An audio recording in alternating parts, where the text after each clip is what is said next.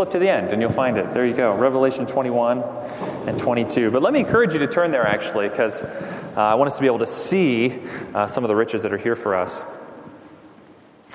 I think it's pretty common that as another year ends, we're all taking stock of where we've come and perhaps where we're headed in the year to come. And I think this is a time when we sort of look over the last year and we start thinking about the story of our life and where that story is headed.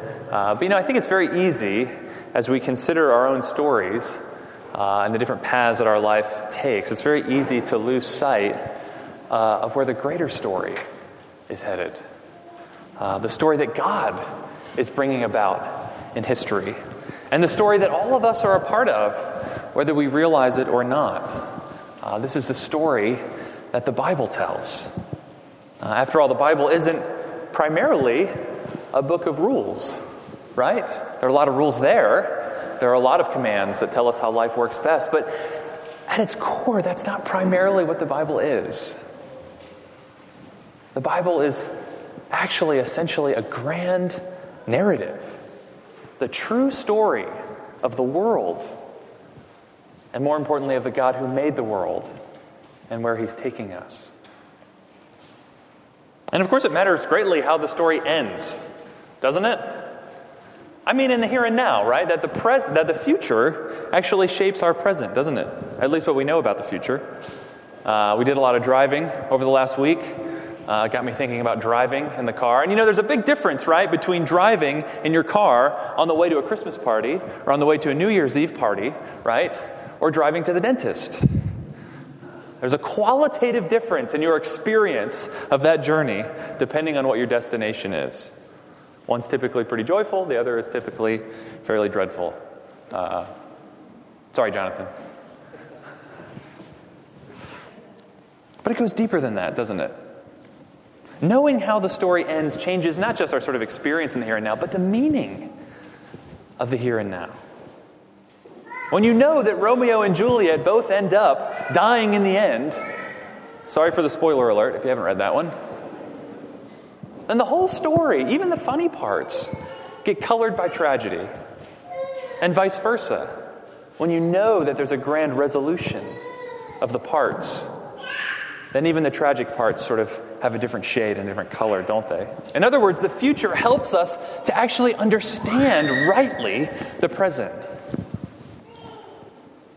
I think today as Christians, we don't think enough about the future that God has in store for us. I think perhaps we've become too timid, maybe thinking that if we talk too much about our hope, people will just think that Christianity is pie in the sky, by and by, an opiate for the masses, with no teeth to really change here and now. I think sometimes we get so anxious to affirm that Christianity is about more than just going to heaven when we die, that we've stopped talking about our hope altogether, including the really good news that we actually go to heaven when we die in Christ. But again and again, the New Testament calls us to dwell upon our hope. In Ephesians 1, Paul prays this great prayer that the eyes of our hearts would be enlightened, that we would really know, deep in our bones, in an experiential way, the hope to which God has called us. I wonder if much of our difficulty in living the Christian life here and now is because we don't really know, where Christ is taking us. After all, right, the Bible tells us to be people of love and joy and patience and kindness and generosity and faithfulness. But most of the time we think we're on our way to the dentist as opposed to on our way to the party. And no one's very loving and joyful when they're on their way to the dentist. But the apostles in the early church understood this dynamic. They weren't ashamed to talk time and time again and to celebrate the future that Christ had won for His people. They knew that our hope wasn't just the grid through which we could understand the present, but that our hope was also the fuel to help us live rightly in the present.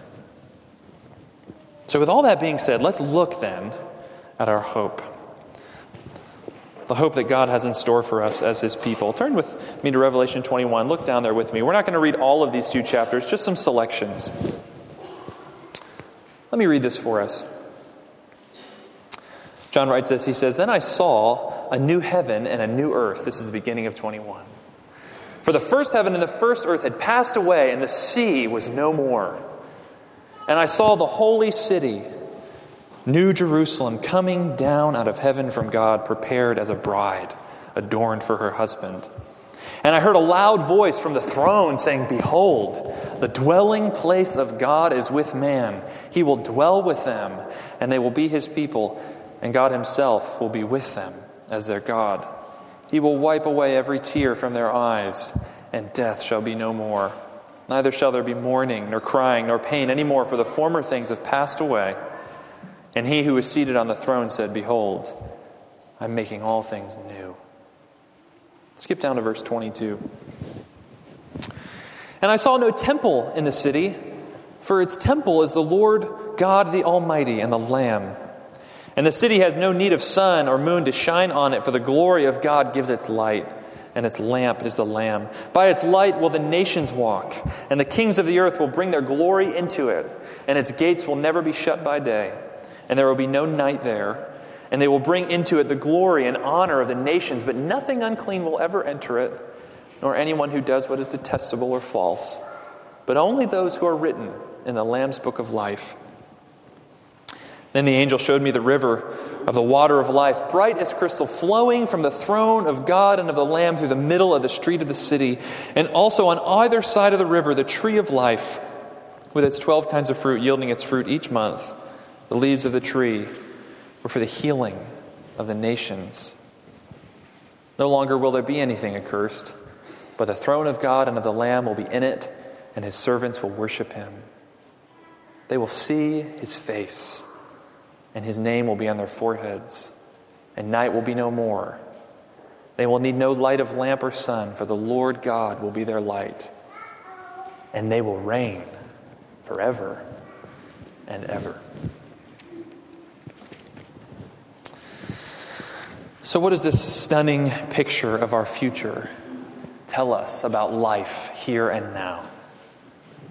A lot more than we could cover in one sitting, but for now, let me just point to 3 things as we think about this passage. And the first is this: because of how this story ends, because of how your and my story ends, we can know, first, that the tears of this life are temporary. One of the first things we're told about the new heaven and the new earth is what's not there, right? Chapter 21, verse 1. He says, "And the sea was no more." Now I admit that's a pretty strange detail at first, right? For us, the sea is where we go for vacation. And if you're like me, you get there and you go and you get a sunburn. And it's not really that much fun, but my wife likes it, so we go. What's so bad about the sea? We have to realize that in the Bible, the sea, the ocean, is often an image of chaos and danger. The ancient Israelites were not a seafaring people. In fact, whenever they needed to cross a body of water, God parts it for them, and they go across on dry land. Did you realize that? So what John is saying here, in a symbolic way, is that the confusion and sorrows and tears of this life, the oceans of it, that we have known, on that day will at last be done away with. As he says in verse 5, God will make all things new. And then there's this incredibly intimate image in verse 4. He will wipe away every tear from their eyes. Every tear. Every tear of loneliness. Every tear of regret. Every tear of grief and loss. Every one, he says. The tears everyone has seen, and the tears no one has seen. And the tears you didn't even remember, and the tears you never could forget. Everyone wiped away. Isn't it incredible that the first thing God does when we're in his presence in the new heaven and the new earth is this? If you know the book of Revelation, you know that at this point in the book, God has judged the world. and renewed the cosmos and descended into the midst of his people. And what does this almighty, sovereign God do? He comes like a gentle father and begins wiping the tears away from his people. You see, friends, there will come a day when our sorrows cease. He'll wipe them away. When death shall be no more. When pain is a thing of the past. Our tears in this life are temporary. And I think that means two things for us in the here and now. If the tears are temporary, then that means we can face them now with courage. Right? When pain and sorrows come, when grief and loss come, as they inevitably do, we can know that it's not going to be this way forever, that it's not the last word, that God isn't going to forget, that like a father, he will one day wipe them all away. The psalmist says, though the sorrows last for the night, joy comes in the morning. And that gives us great courage to face our sorrows. But it also means, I think, a second, deeper thing. As we look at the new heavens and the new earth, as we see that our tears are temporary, it means that right now we can trust him in the pain. After all, there isn't a single tear that God permits in our lives that he won't on that day personally wipe away. You know, it helps to realize that the book of Revelation was originally written to a group of churches not who were, holding prophecy conferences and speculating about the last times, right? The book of Revelation was written to a group of churches that were suffering. And as John tells them, they're about to undergo a lot more in the days ahead. You see, the message of Revelation is a message for sufferers, for the afflicted, for the persecuted, and the weary. And in the whole book, if you were to sum it up, God basically says, trust me. I'm still in control, and I haven't forgotten you. And I'm bringing this story to a conclusion so glorious and so good and so fitting that every loss and every tear will be swallowed up in joy. It's just like Isaiah said in our reading earlier. He will swallow up death forever, and the Lord God will wipe away tears from all faces. And Paul in 1 Corinthians 15, looking at that same passage in Isaiah, puts it this way: death is swallowed up in victory. Friends, if our tears and our death are going to be swallowed up in victory, then we can trust him in the tears. He's going to swallow them up and make them a part of his redeemed new creation. And in the place of tears, there'll be joy. And joy brings us to the next point.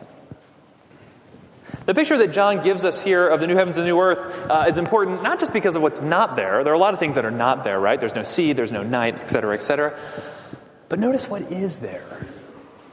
Because of how the story ends, when we see what is there, we can know that the joys of this life are just a foretaste of what's to come. Now think with me for a second. Let me do a little test. The average person's picture of heaven, what is it? When you think of heaven, just right now, what is it? I'm going to read your mind. We're all wearing togas for some reason. We're sitting on clouds, and we've all learned how to play the harp. We're sort of ethereal spirits just kind of floating in the heavens, hanging out, involved in some sort of disembodied church service. Ugh. It's not very sensory. It's not very dynamic. It's all kind of, boring. But when you read these chapters, and when you read what else the Bible has to say about our future and our hope, the picture couldn't be more opposite than that. That where we're headed is not less sensory, but more sensory. And not less dynamic, but more dynamic. And not less real, but more real. If you're familiar with C.S. Lewis's book, The Great Divorce, it's sort of this allegory of the afterlife. And he sort of imagines there are visitors to heaven. And the visitors to heaven who aren't a part of the new heavens and the new earth, as they step and as they walk onto the fields of just the outskirts of heaven, the grass pinches and hurts their feet. Because that world is so real, so much more real than they are, that even the grass itself is like sticks poking them through their shoes. Of course, it's just an image, right? But it's a pretty good one. Let's look at how John describes our future. In verse 21-2, we're told it's a city, the New Jerusalem. So much for ethereal and weightless, right? Nothing could be more concrete and dense than a city. And so much for boring too, right? I mean, no one in their 20s moves to a city because it's quiet and serene and you can find a nice place with a backyard and a picket fence. Yeah? No one moves to a city because they're just looking for some peace and quiet. No, they go there because there's something always going on. That it's a center of opportunity and culture and energy and creativity, and it's teeming with life. Heaven, John says, is a city. And not just any city, but a city, he says, prepared as a bride, adorned for her husband. A city decked out in radiance and splendor. The second half of chapter 21 that we didn't read shows us how radiant this city is. And there's this beautiful image, John says, as it's coming down, it's like a rare jewel with light shining into it and sparkling out. And as this description goes on of this city, it's almost as if the line between this city as a place and this city as the people of God starts to blur. Is the city the place where we dwell, or is the city us coming down where God will dwell? And in some sense, I think John's being intentionally ambiguous. This city is the place, and it's the people. And we're arrayed like a bride, dressed in beauty. One of the neat things about being a minister is that you get to be on this side of wedding ceremonies, and you get to see a lot of brides come down aisles, and it's great. You get to actually see what the groom sees. You get to see the splendor and the joy and the excitement of that moment time and time again. And isn't it fitting that when a bride comes in, we all stand up and everyone starts to get a little excited and hopeful? Maybe I'm a romantic, I don't know. Yeah? Weddings are one of the most eschatological things that we do as human creatures. It's a great play acting of the final day when we come ushered in to the presence of God, decked out like a jewel. But it's something more than that, isn't it? When we come to chapter 22, 1-2, it seems that this city is also a lot like a garden. There's a river flowing through the middle of the street. And there are trees growing there. And not just any tree, but the tree of life. Which, of course, takes us back to the beginning of the Bible, doesn't it? To the Garden of Eden. And here, in the midst of this city garden conglomeration, is that tree of life. Bringing fruit and healing to the nations. If a city if that imagery speaks of beauty and energy, I think this agricultural garden imagery speaks of life and restoration and peace. That what God began in creation, He finally completes in the new creation. And there it is, the life that He's promised us, growing like a tree, flowing like a river, for anyone to come and to drink without cost. But it doesn't just stop there. There's a third image that John sweeps up into his description. In verse 21-3, we're told that God dwells there.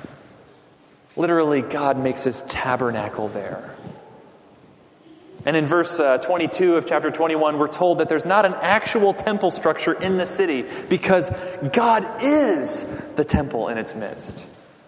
In other words, it's as if this city garden thing coming down from heaven, it's as if the whole city is a temple because God dwells there.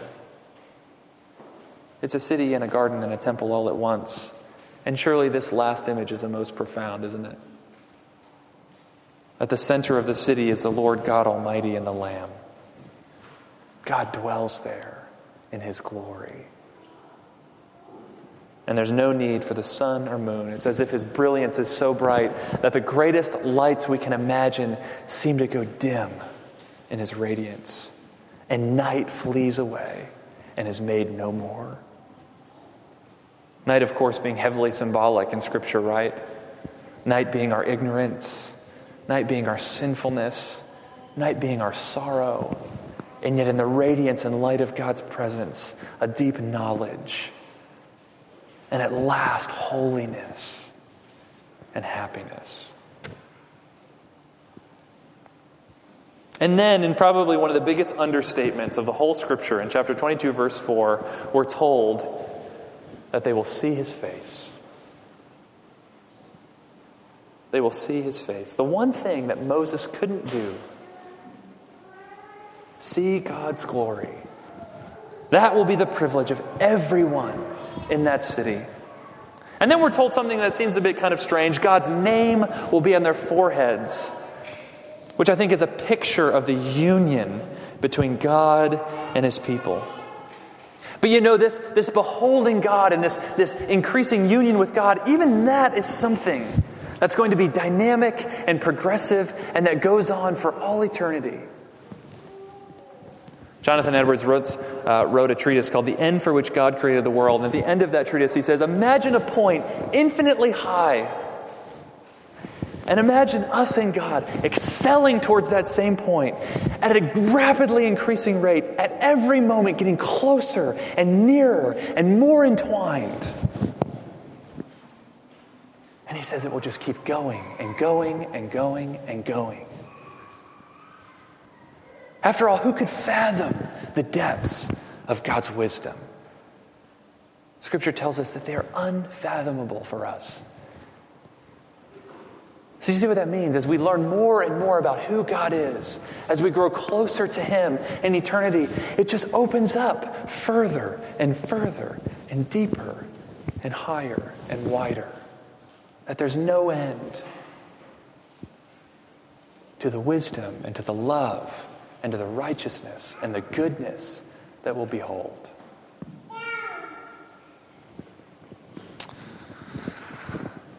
You know, there's analogies to this in our present experience, isn't there? You know, if you take any expert in any field, say mathematics or music, you know, it's usually the one who's the expert who will joyfully confess that there's much more to be discovered and enjoyed than he or she could ever realize. That the more they understand, the more they realize that it's just a slice of what's there. And friends, if that's true of something like mathematics or music, how much more true is it of the God who created them both and created every other field of learning that there is?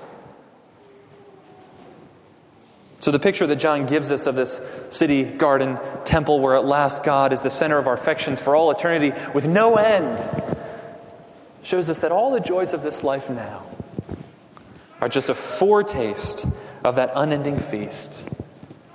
The things that we enjoy now are just a shadow of the substance that will be there. Just an echo, just a strain of that ever-swelling symphony. And if that's true, if our joys are just a foretaste, just a mere glimpse of what will be held there, again, I think it means two things.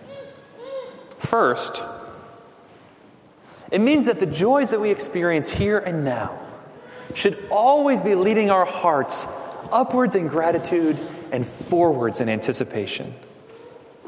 that we should never in this life experience any delight or any satisfaction or any joy without, in some sense, using it to call our hearts forward to that day when we'll behold God's face and will fall forever into the depths of the one who is the fountain of all good.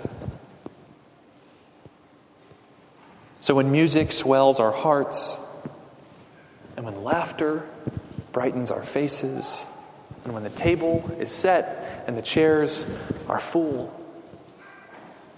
friends, it would be a waste of them not to take that experience and to go on and to think of the world to come. It would be to cut our present pleasure short, to cut short what they're telling us, if we didn't experience them and then go on to dwell on the great day when we will dwell in the new heavens and the new earth. You see, all of our present joys are entryways to true worship. And second, if our present joys are just a foretaste of what's to come, then it means it's okay if we don't experience everything that life has to offer. It means that you don't need the most amazing job and the most amazing vacation and the most amazing spiritual experiences here and now to be eternally satisfied. It's okay if you didn't get exactly what you want for Christmas, right? There's something better in store. And besides, even if you found the perfect job or the perfect spouse, they wouldn't do the trick. There'd still be hunger for something more. Because we were made to behold the face of God and to enjoy Him forever. If we find that this life leaves us longing for something more, then it means we're seeing things the way they really are. Because there is something more. And it's coming for those whom He loves.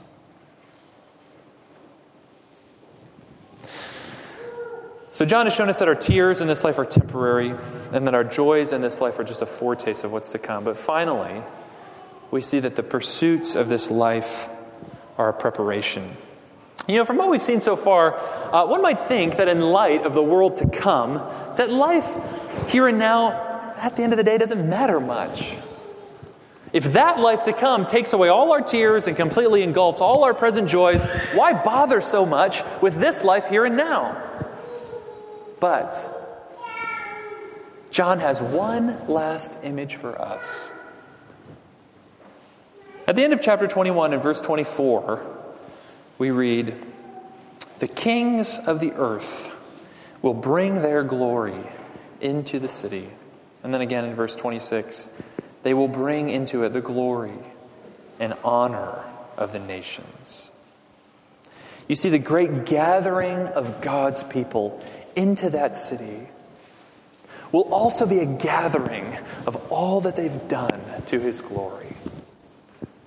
All the unique ways in which God's glory has reflected itself through countless human cultures and countless human lives will be swept up into the celebration and beauty of the world to come. Now, it's hard to say exactly what that's going to look like. Perhaps it's hard not to think of the upcoming Olympics. And I think 40 days, right? There's a little ticker on the website if you go, counting down. In the opening ceremony, the nations stream in, each displaying what's unique about their culture. Sort of a triumphant and joyful moment. But that, of course, will be just a dim reflection at best of what will take place in the city to come. When the kings of the nations and the nations themselves bring in their honor and glory, the way in which God has refracted and reflected and poured Himself out on them in all their unique ways. In your unique way. In my unique way. And then John tells us that the nations will not just gather, but that we will reign. At the end of the passage that we read this morning, John says they will reign forever and ever. Life in the city to come will not be static or sedentary. We will reign. In the original creation, remember what God told Adam? To keep and to cultivate the garden. That was our original mandate, to rule under God, to be culture creators, to take God's name into the world, and to bring out the sort of latent beauty and potentiality of the world that God has made. And what do we see here in the new creation? We see that in the new creation, having been rescued from all the effects of the fall, we take up that creation call once again and bring the glory of God forward into the new heavens and the new earth. And the lives that we're living now are a preparation for that day, when we stream into the city and flow forth, reigning forever. And friends, don't you see that if our pursuits now are a preparation for that day, then by all means, they matter. Christian hope doesn't steal the meaning of this life, just the opposite. It makes life now eternally meaningful and significant. What we do now gets swept up into the world to come that will never end. In fact, it's only a biblical worldview that really gives lasting meaning to our pursuits in this life. Think about it. If in 1,000,000 years we're all going to turn to ash when the sun expands and no one will remember a thing about humanity, then maybe there's some short-term meaning to be had. But friend, nothing really matters in the end if that's true. And at best, our work and our acts of mercy and our longing in pursuit of justice and our relationships, friends, if that picture of the world is true, at best, those things are just a distraction from our annihilation. But that is not where the story is headed. And because our pursuits are a preparation for the new heavens and the new earth, they are rich with meaning and significance. And secondly, if they are a preparation for that day, then surely that's an encouragement for us to begin shaping and directing all of our pursuits here and now to the glory of God. That's what matters in the end. Paul says, whether you eat or whether you drink, do everything to the glory of God. In other words, the future that's in store for us gives our pursuits a single, magnificent focus. No longer are we doing them for our own sake, but for God's sake. No longer are we going about them to advance our own desires, but to advance what God desires. No longer are we doing them out of a longing to be recognized or remembered or to get the praise of our fellow humans, but we're doing them out of love to God, who made us and loved us and redeemed us, and with whom we will dwell for eternity. So let me end this morning with two final exhortations. First, as we consider the future that God has in store, it puts a very serious question before us, doesn't it? It asks, are you sure that you will be a part of that city? At the end of chapter 21, John makes clear that not everyone will be there, but nothing unclean will ever enter it, nor anyone who does what is detestable or false, but only those who are written in the Lamb's book of life. And the reality is, friends, that we're all trying to get our name into some kind of book of life, aren't we? But you can have your name etched on buildings because you've given so much money to the man. And you can have your name footnoted in scholarly tome after scholarly tome. Or you can have your name plastered on billboards. Prince is coming to one of the casinos, by the way, in case you didn't notice. I saw that on 95. His only East Coast appearance. You can have your name plastered on billboards. You can have your name endlessly debated on blogs. You can have your name revered on the sports field, and they can raise it up in the stadium, and there it is, your number retired. But friends, eventually all of these things will fade and perish. And if that is where we're putting our hope, then we will perish with them. But if our name is found in the book of life that belongs to the Lamb, if He knows our name, then we will never perish. Friend, do you have the assurance that your name is written there in the book that never fades before the one who lives forever? Have you placed your faith and your hope in Jesus Christ? He is the Lamb who came to earth and died and rose again so that you might enter that city. We're told that nothing unclean can enter it. So what hope is there for us who are unclean, who have done what is detestable and false? Friends, our hope is the Lamb who came to earth and was crucified and made unclean, so that unclean sinners like you and me might be made clean through faith in Him and given access and freedom and joy to enter that city. Are you sure that your name is in His book? Finally, for those of us who are trusting in Christ, the question is this: how can I be living now in light of the city that is to come? How can I be living right now? Because that is true. That is the future, brothers and sisters, that Christ has purchased for you. This is the inheritance that He's won for you. And it is sure and it is solid. Write this down, God says in chapter 21, because it's true. I'm the beginning and I'm the end. And this is what I've prepared for you. So friends, in the midst of the tears of this life and the joys and the pursuits, keep your eyes on the city to come. Remember who you are and where you are headed.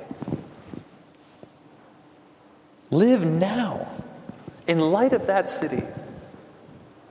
And I can assure you that it will soften your tears, and it will deepen your joys, and it will focus your pursuits. And then at last, when we reach that city, as C.S. Lewis writes at the end of the Chronicles of Narnia, we find that all our life in this world and all our adventures had only been the cover and title page, he says. Now at last we'll begin chapter 1 of the great story, which no one on earth has read, which goes on forever, and in which every chapter is better than the one before. Let's pray together.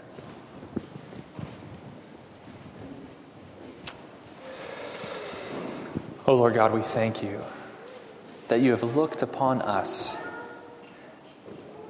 in our hopeless estate and drawn near to us in Christ and come to make us clean so that we might have hope. God, I pray for my brothers and sisters here that this hope, as Paul says, would be a burning realization in their hearts. Lord, enlighten all of our hearts so that we might know this hope to which you've called us. God, we want to live our lives now in light of that future. We want to be a people who are bringing that future into the present in joy and in courage and in passion. God, make us so by your Spirit. And Father, I pray for those here this morning who, Lord, don't know you, who are far from you, who are uncertain whether they are indeed in your book, as you say, your book of life. God, I pray that by your Spirit you would get a hold of them and open their eyes to see the beauty of Christ crucified, our Lamb. God, would you call forth in them faith and repentance and hope in Him. God, help them to see that this hope isn't just pie in the sky, but it is a certain and sure future that you have purchased for your people. God, make it so for your name's sake. Amen.